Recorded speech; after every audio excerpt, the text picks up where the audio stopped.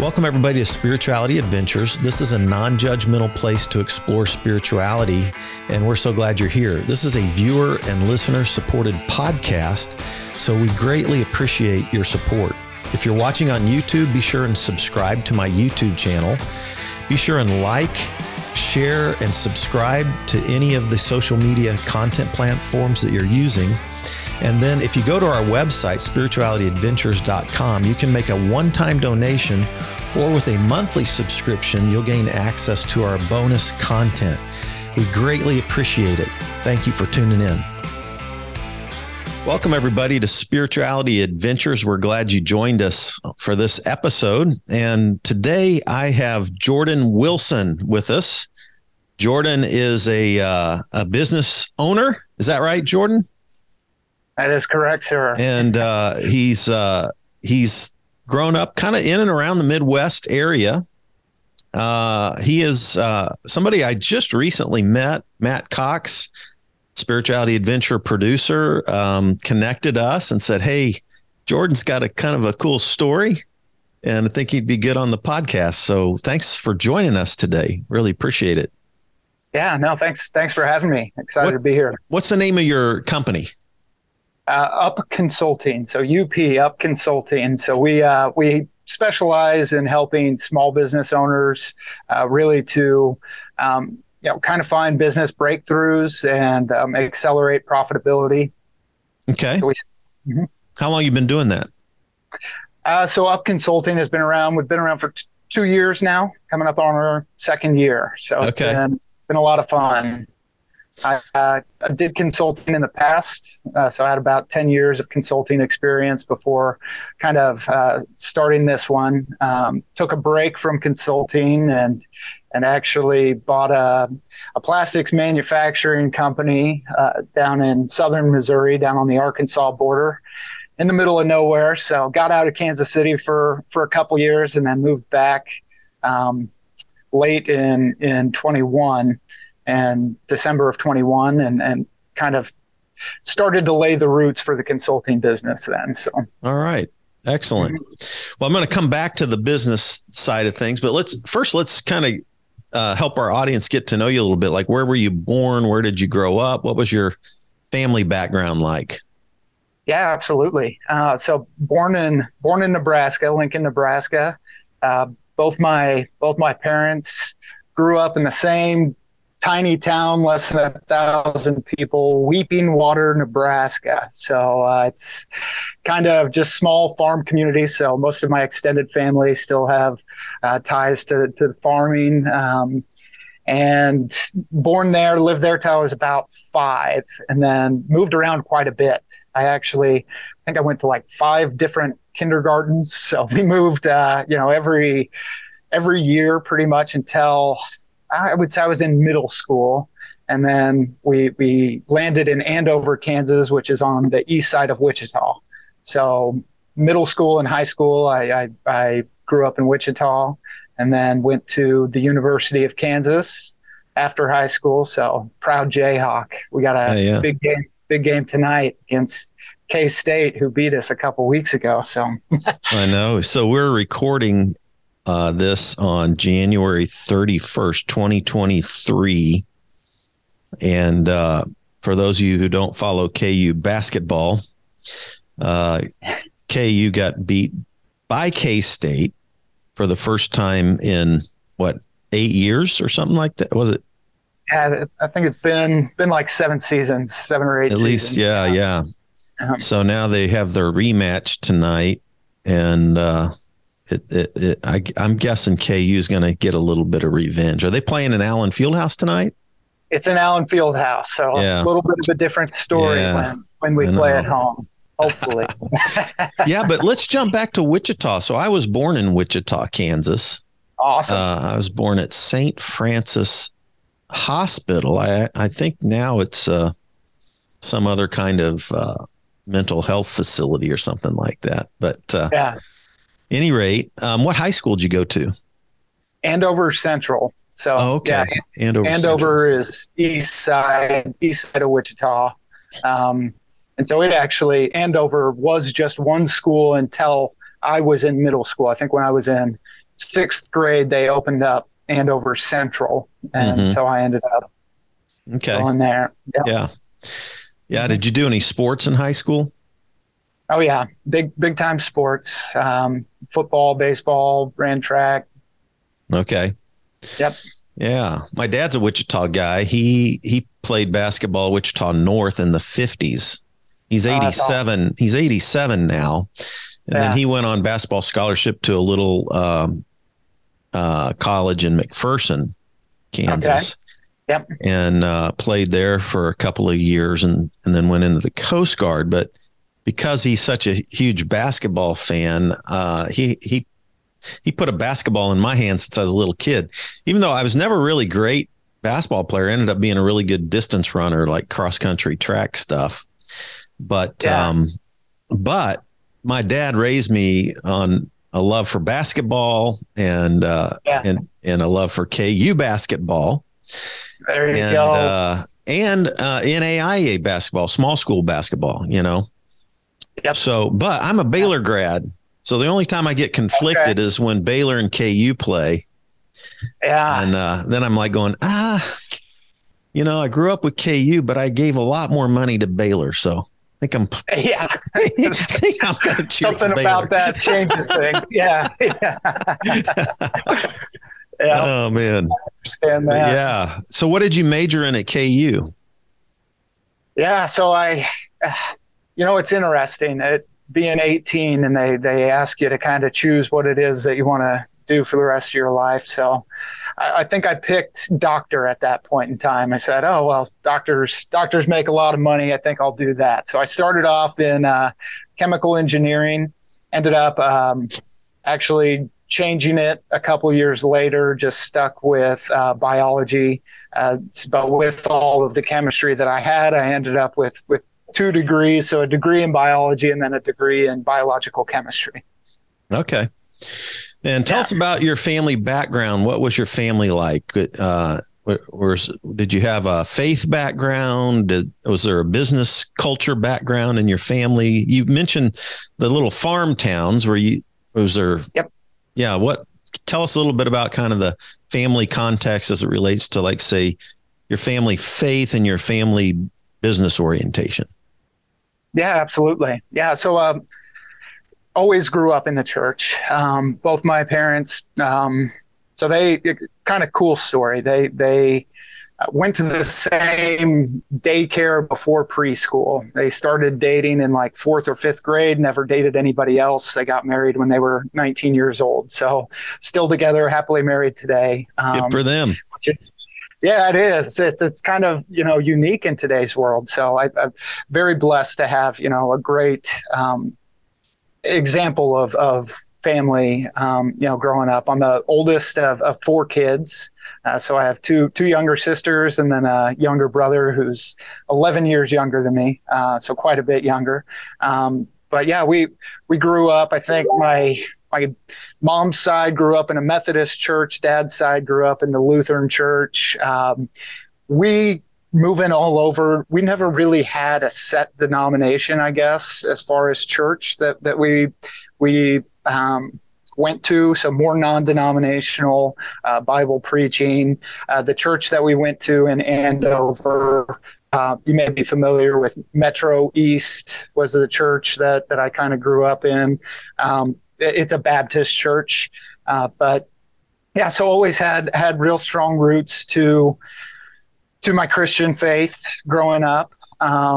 Was an advocate leader for it throughout high school. A part of the Fellowship of Christian Athletes, Fellowship of Christian Students. So it always played a big role. College was different than transitioning to an extremely liberal school and studying sciences. That was an interesting time as far as crossroads for faith, science, how to navigate, where my beliefs and all of those things kind of came together. But yeah, that's kind of where it all started. Yeah, interesting. I was like when I was 14, I was an athlete, but when I was 14, I kind of got into the recreational drug scene.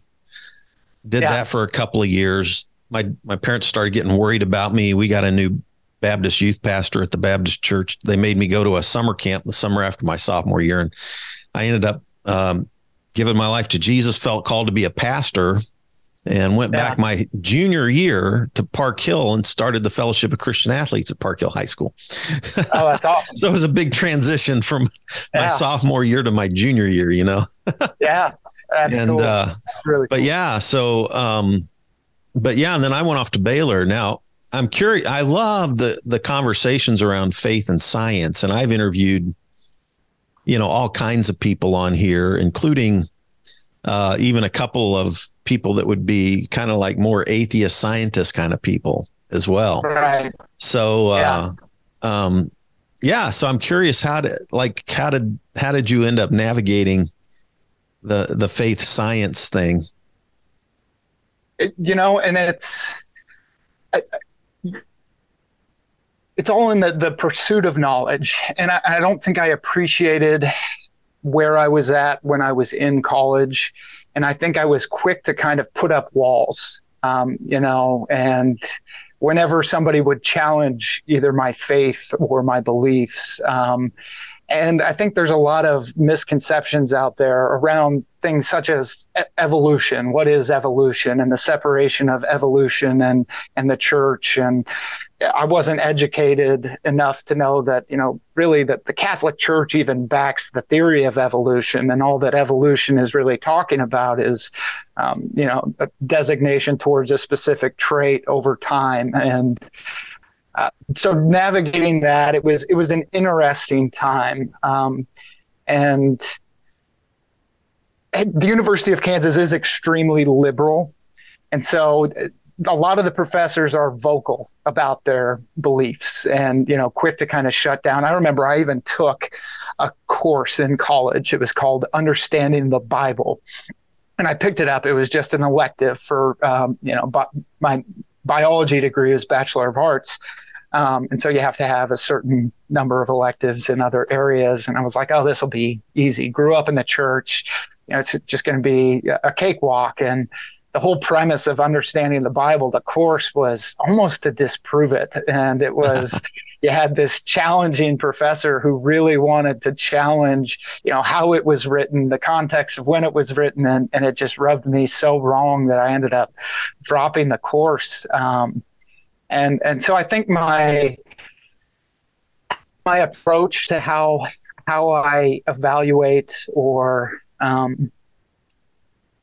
I guess land on certain beliefs and how the science ties in, I do believe that God has a hand in all of it, and evolution is a proven theory at this point, that there is natural selection of traits over time, and things do change, and that can fit with my personal beliefs, and they're still being design and God being involved in all of that. Mm-hmm. Hey, I don't know if you've run across this guy or not, but Francis Collins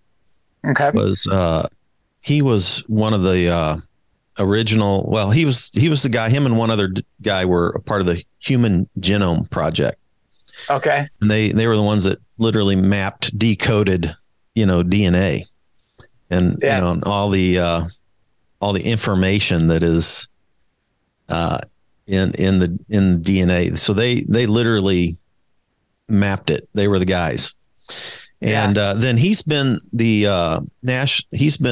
director of the National Institute of Health, NIH, from 2009 to 2021.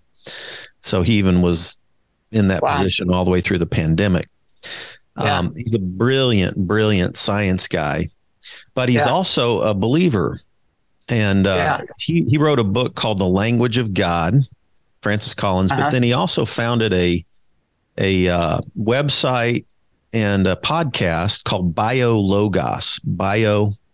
So bio being, the Latin word for life, logos, and the Greek word for the word or the principle of everything that's out there, kind of the way the Greeks used it. So, at any rate, it's an excellent podcast, and they just bring on all kinds of scientists that are all over the map in terms of, their understanding of God, or they could be atheist, agnostics, or believers, but they have this incredible platform, and they bring in every kind of scientist, that you can think of, and it just really good stuff. I've always been kind of a fan of theirs, and certainly, they believe that, their stance would be that God is involved in the process of evolution. God is from the beginning constantly creating, creating out of creation,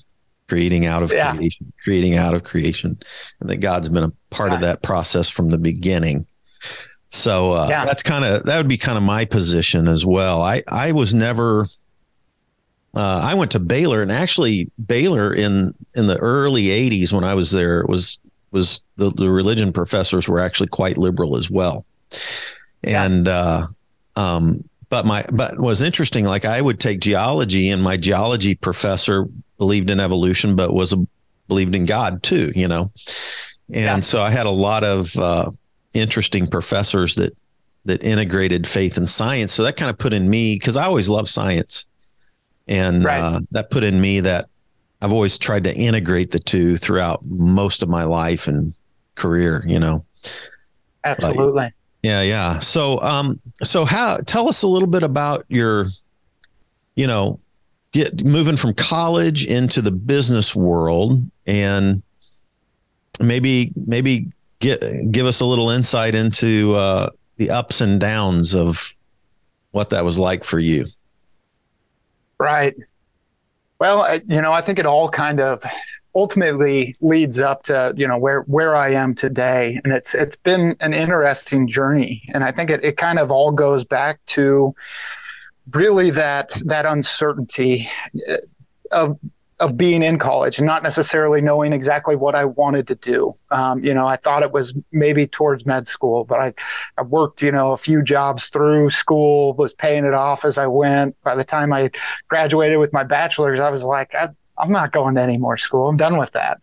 I ended up getting into protein science, was a food scientist for a couple of years in Chicago after I graduated.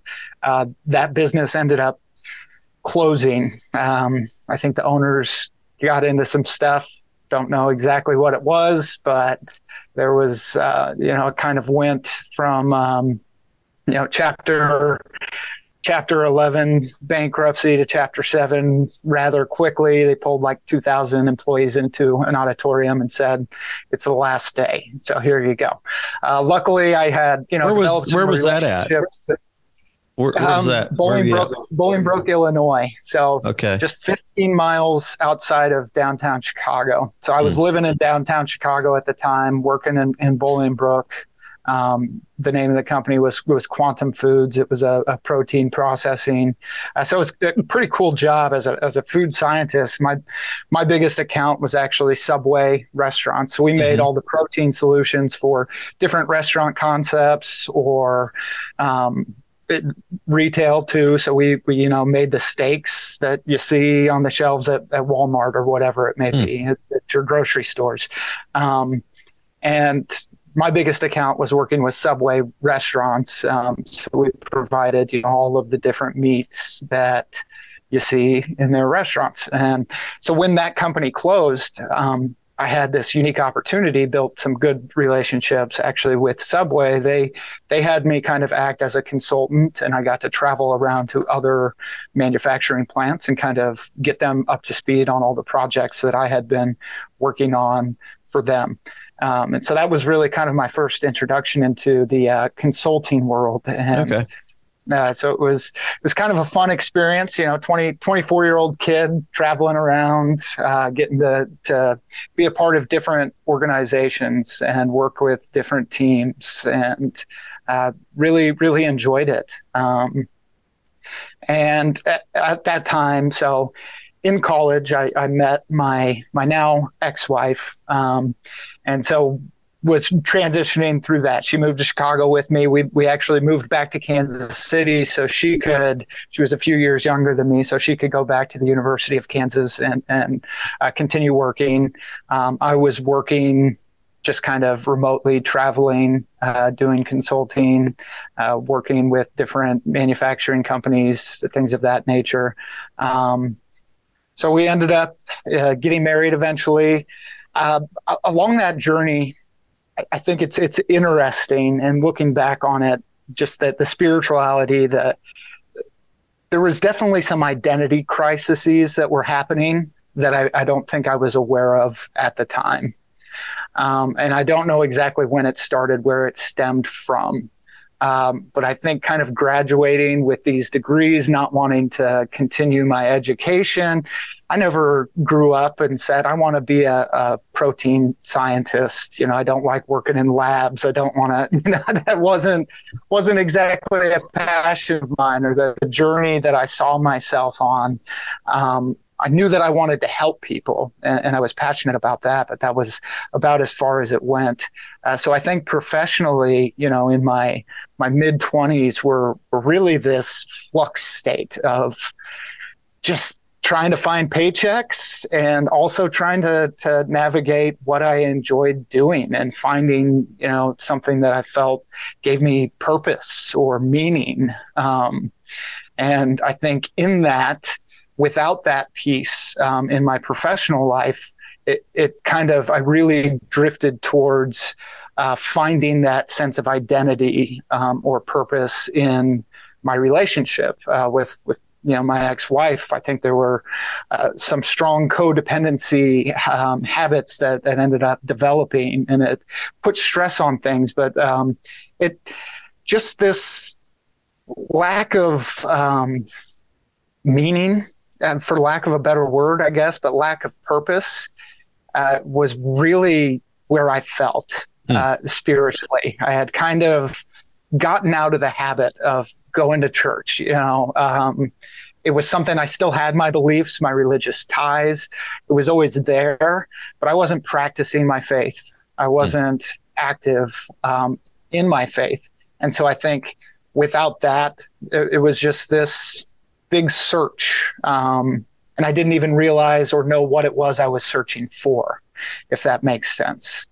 And I know that you've mentioned recovery before. I've caught a couple of your podcasts, but that was something that ended up becoming a big kind of part of my life. I think in those tumultuous times in my mid to late 20s, I had always kind of drank too much. And then after getting married, there were some issues in our marriage, and unfortunately things kind of fell apart, and that really accelerated my drinking. And kind of really at that point, when you don't feel like you have purpose or meaning in what you're doing professionally, and all of your ties are kind of to your identity are wrapped up in a relationship that has become your foundation, and then that starts to fall apart. Kind of found myself at these crossroads where I didn't know really where I was, completely lost, and ended up leaning on alcohol to kind of drive me through those times. Yeah. Well, it's kind of crazy. I had that had a period in my, teen years, 14, 15, 16. I was doing the rec drug scene, and that was more of a peer thing, but didn't really want to have anything to do with church. And then I ended up, having this pretty powerful spiritual experience, followed Jesus, became a pastor. And all these years later, as a pastor, I'd been, didn't wrestle with drugs or alcohol, but had been an insomniac, and I wasn't sleeping much most of 30 years.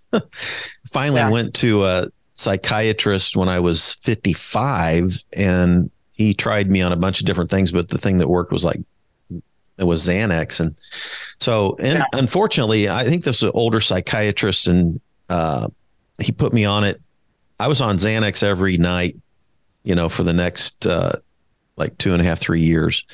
And I unwisely, stupidly at one point added alcohol on top of the Xanax, because the Xanax had kind of worn off and stopped working. And so now I'm drinking and doing Xanax every night. I probably did Xanax and alcohol every night for 2.5 years. And that unraveled me, and ended up, losing my marriage, losing my career, literally losing everything virtually except for my life. And then I got in recovery about 3.5 years ago. So, that's been a real big part of my life. The last 3.5 years is the recovery world, the 12-step world. I work with a lot of people in that world now. So how, did you start, were you like drinking in high school, or did you just really kick into that in college? Were you just kind of like a weekend warrior drinker, or did it become daily at some point? Yeah. So growing up. And was there any drugs as well, or just alcohol mainly? Oh, I think in high school, I messed around with marijuana, at some point, but that was, as far as drugs have always scared me. I don't know why, but I've just always kind of, I don't like taking, even over the counter drugs, your ibuprofen, aspirin. I stay away from most drugs altogether. But drinking, both my parents, neither of them ever drank growing up. There was never alcohol in the house. And I was so focused on sports growing up. I was an athlete my whole life. And so it was a no-brainer. I was not going to drink. And so it really wasn't until I got to college and, sports were not relevant anymore. I was no longer competing. And then I started to drink, actually got my start, managing bars in Lawrence, Kansas. So I was working in the scene and around it, bartending. And so just really, that's where I met my ex-wife. We worked together, in a bar, in Lawrence, Kansas. And, so it was always prevalent at that point. And I think I always drank too much. It was more of a weekend warrior thing, I think, through my 20s until the marriage really started to fall apart. That's when it became a daily, habit, to where it was something that was more of a necessity. It kind of just engulfed me at that point, because I too, there wasn't sleep without it. There wasn't, all of these things. And so it was the only coping mechanism that I knew of at the time. And so I drifted to it. And so how long do you think you were drinking every day? Just curious. Oh, probably a couple years. Okay. And then were you always telling yourself you were going to quit, or you'd only have this amount? Were you trying to self-limit, or were you just going for it? There were times, obviously, it would kind of go through, I was fortunate enough to where it did affect my professional life, not to the degree that it could have. I was able to save face. I was able to somehow be able to kind of function. You hear terms like high functioning alcoholic, things like that. And I guess you could consider that me to a certain degree. Looking back on it, I wasn't really functioning at all. I was there, maybe physically, was able to, kind of coast by, but wasn't functioning at a very high capacity by any means. And then, as you kind of get into alcoholism, and there's a point where you're doing it for relief, and then when you start to actually develop those chemical dependencies, to where you've pushed it too far, and now all of a sudden I'm worried to go and even talk in front of employees or something without drinking a beer because they'll notice me shaking, and the beer will help my hands stop from shaking. Yeah. And, there's these chemical dependencies that start to happen. And then that's when it gets really scary. And so, there were definite times where I was scared and I knew I needed to try to self-limit, try to wean myself off, and you would, cut out liquor, beer only, or whatever. There's 100 different ways to try and do it. But at that point, it really had me in its grasps, and there was no me being able to navigate or self-regulate at that point. Wow. Yeah. It stops being fun. It stops being anything other than like, you got to do it just to get through the day kind of a thing. And calm. Yeah. Wow. Well, what was your wake up moment?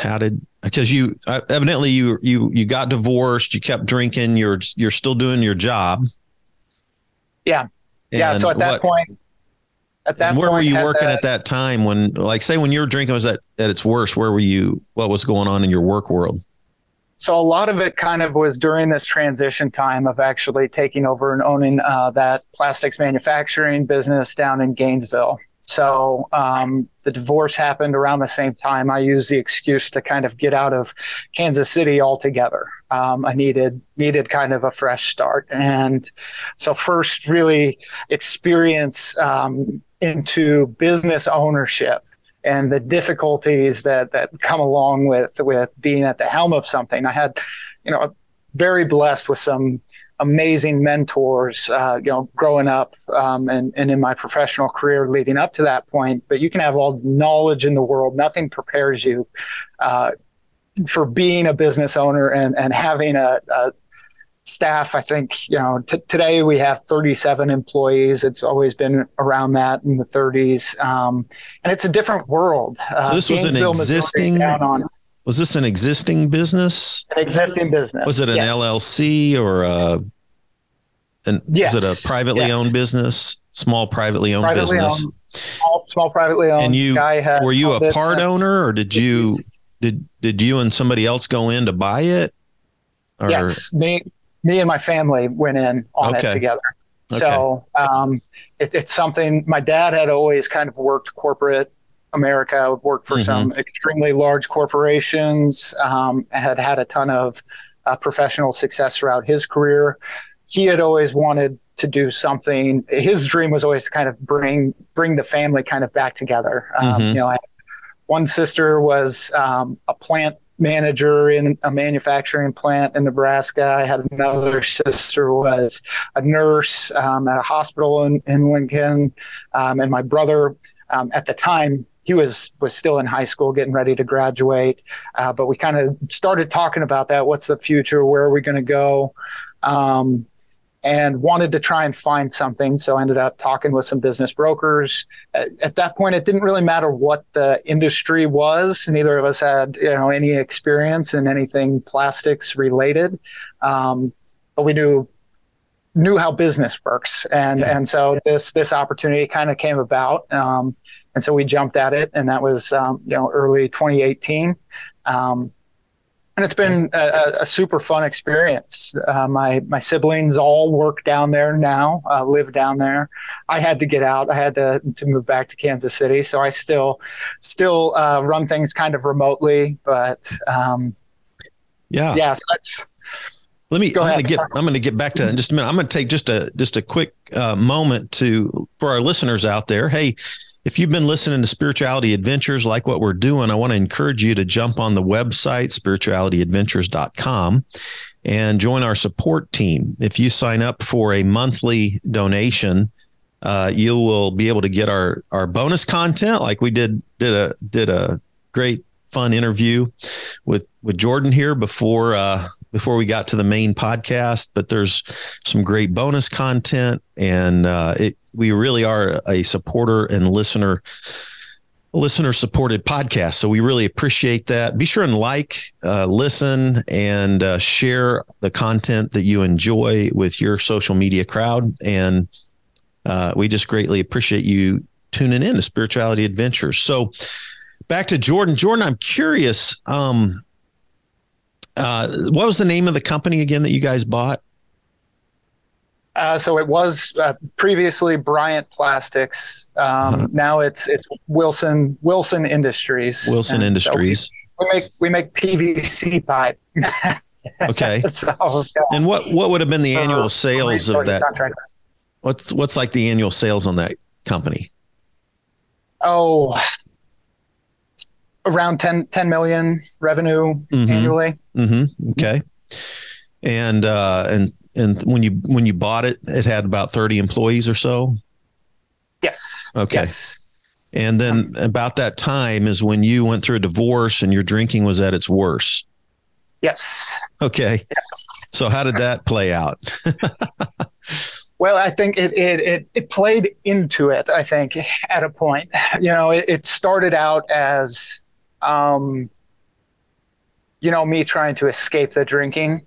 Take on a professional challenge, move away from Kansas City, find something else to kind of pour myself into.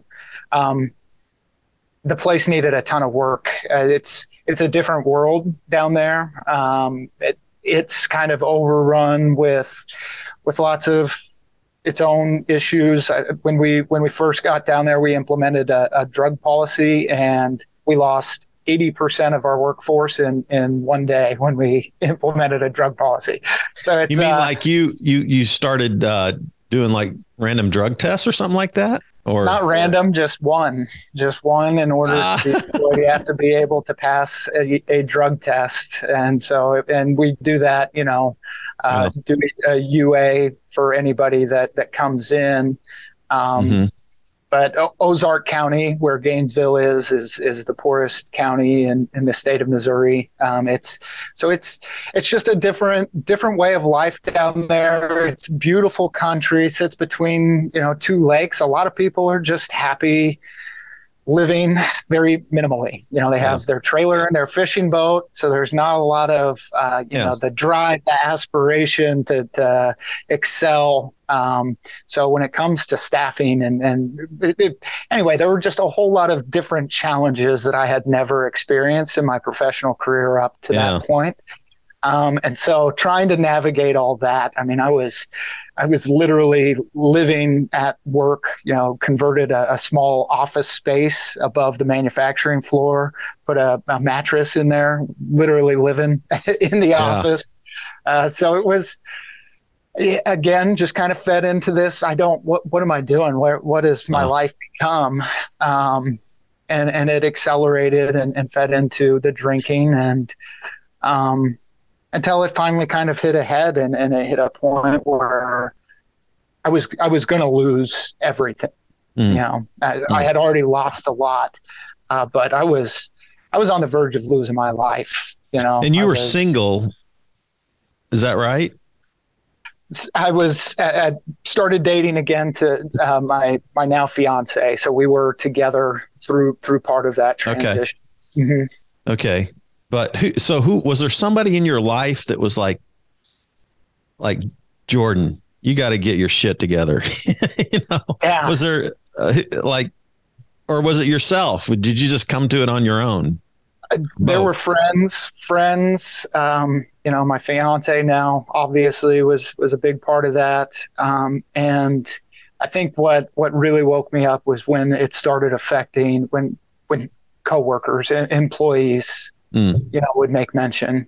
Mm-hmm. And for me, that was as close to rock bottom as you could, get. Just the shame that I felt at that point. And I knew that I had tried every way to try and regulate it on my own. And I needed some type of professional help. Yeah. Yeah. Yeah. When you kind of were trying to describe the small southern Missouri town there. Yeah. It made me think, do you remember that movie that was kind of like an independent film that came out called Winter's Bone? I never saw it. Okay. Jennifer Lawrence is one of her early movies, Okay. And she did an amazing job, but it's literally filmed in the Ozarks in Missouri, and kind of one of these little trailer park meth capital kind of places. And she's trying to navigate. She's like a older sibling that has to take care of her own younger siblings just because the family's so dysfunctional. But anyway, well, so what kind of professional help did you end up seeking, and how are things going? So it's been coming up on, it'll be 2 years in May since I checked myself into. There's a wonderful, can't say enough amazing things about the rehab that I checked myself into was Synergy Executive, and it's in Springfield, Missouri down there. So I did 30 days of inpatient with them, and it was just a tremendous help. I think I don't know how I would have strung together 30 days without having a drink on my own. So just the fact of being able to get 4 weeks of clarity, and the amount of clarity that comes back to the mind once you allow your body to start healing in that way. So that kind of started, the journey. And then I continued to work with them outpatient, going and trying to educate myself more, just around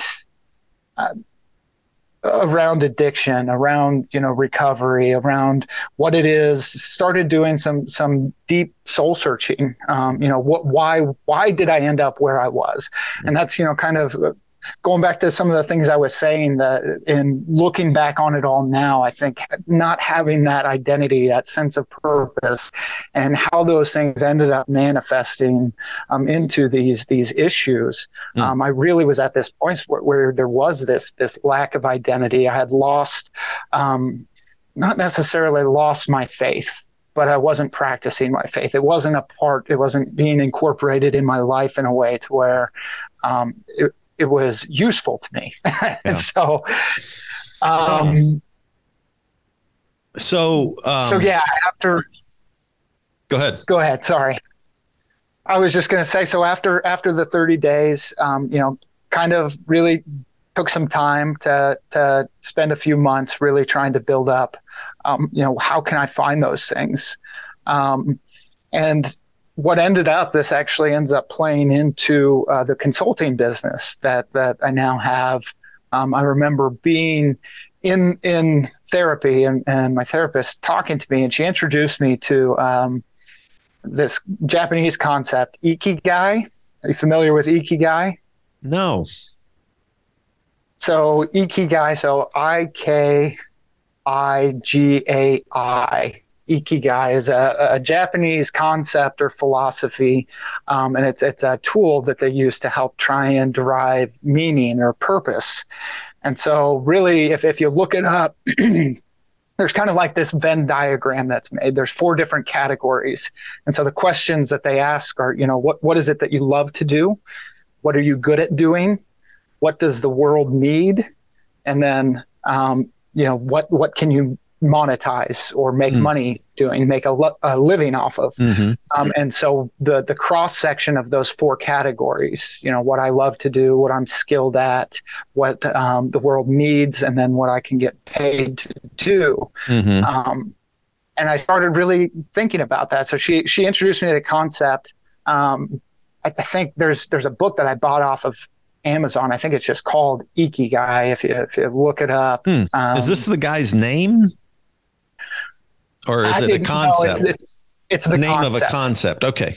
Name of the concept is Ikigai. And that's what your Ikigai is, the intersection of those 4 questions. Yeah, those are 4 great questions to work with for sure. And so that's really, where a lot of that exploration was. And that time became this exploration place for me. And, and I've always loved working with people and coaching and helping and developing, and I have a lot of skills and experience in business related areas. And of course you can get paid for it. And so really consulting kind of fit that mold for me. I didn't have it all figured out, kind of right away, but I think that's really, that time in my life was when I really tried to start shifting how I went about living. I wanted to start living with purpose, with intention. I've always said those couple years where I was really drinking every day, they became like this lost time. There was nothing, no growth happening. They were dead years, where there wasn't growth, there wasn't development. And when there's no growth, there's no development. If you're not growing, you're dying. So, right. Since then, my life has been more focused towards that. I try to stay very mission oriented. Figure out what it is that's important to me, figure out exactly where it is that I want to be, where I want to go, and then make progressive steps towards it. People, I've said to people that I've figured out the secret, the key to happiness. And for me, the key to happiness is progress. Finding out ways to just continue to grow, to continue to get better. To me, that equates happiness and meaning. So what's the name of your company? Tell us again. Yeah. So Up Consulting. Up Consulting. Do you have a website for that? Yeah. So if you check out Up Institute, so upinstitute.com, you can get more information about, kind of what it is that we do. So that's a lot of the work that we do. There was a big need, obviously, kind of through the pandemic. And so all of these transitions are kind of happening at that same time. And the world is shifting in this way where people, they're not happy with their corporate jobs. They're calling it the silent quitting, era. The great resignation. The great resignation. That's the other one, right? And they want to venture out and try all of these things on their own. It's extremely difficult, and the success is not the success. The ratios are not in your favor if you're going to be try to be a small business owner. Right. And so finding a way to where we can help people that are trying to navigate that maybe for the first time is important to us, and that's really where we try to fit in.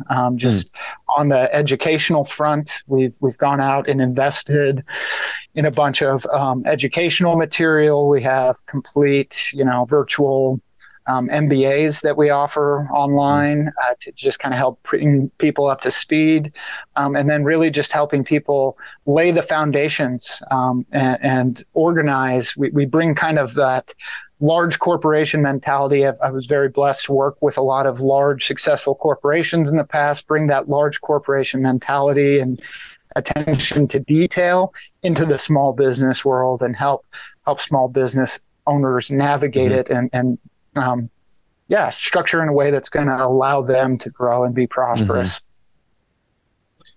Yeah, it's interesting because, a lot of entrepreneurs who start these small businesses, they have a vision, a dream, a passion sometimes. But sometimes they don't have the systems approach to, all the different components that go into building a successful company. If you thought about maybe the top 3 things that you've learned about leadership, about small businesses, and about maybe even what small businesses, what's a pretty typical scenario for a small business, and what are some of the top 3 ways that they need to that they can grow and learn and develop, like leadership lesson wise kind of thing? As far as leadership, I think through those trials and the things that I've learned, I learned a lot about being able to, when you have employees, when you're trying to lead a team, really starting to lean in and listen to what it is that brings them energy. I think, in any professional setting or atmosphere, you have a list of things that need to get done, right? And sometimes those things kind of just get delegated however they get delegated. To me, true leadership is getting to know each person and know their strengths, know their weaknesses, know what brings them energy, what doesn't bring them energy. I've, worked with businesses before and, come in contact with ladies who are in charge of entire sales departments, but hate making phone calls.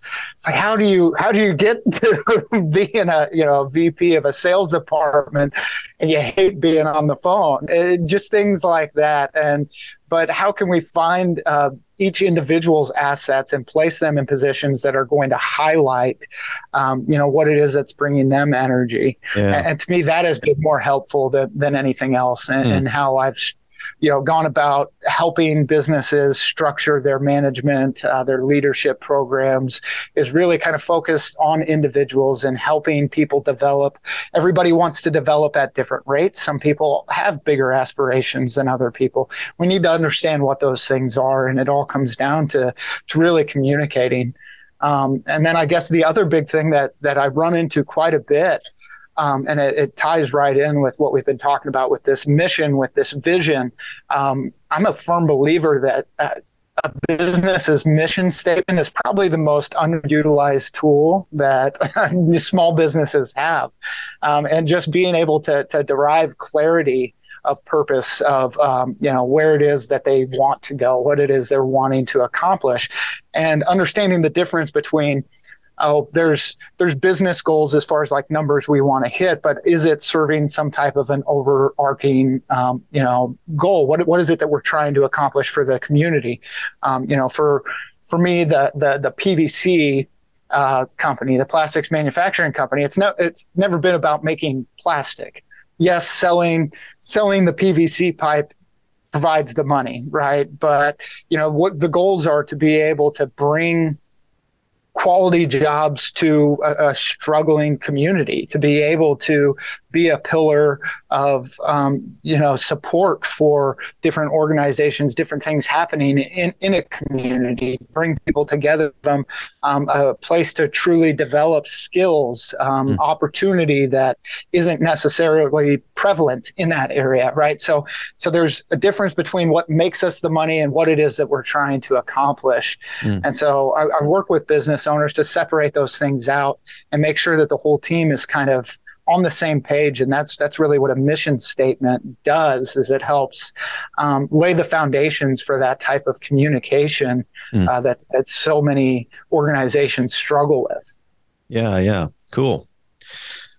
Excellent. On your first point, aligning, getting people aligned with their strengths, like a strengths finder kind of idea. Who was the guy that wrote some great books on, working out of your strength? I'm blanking on his name right now. Business guy. Oh.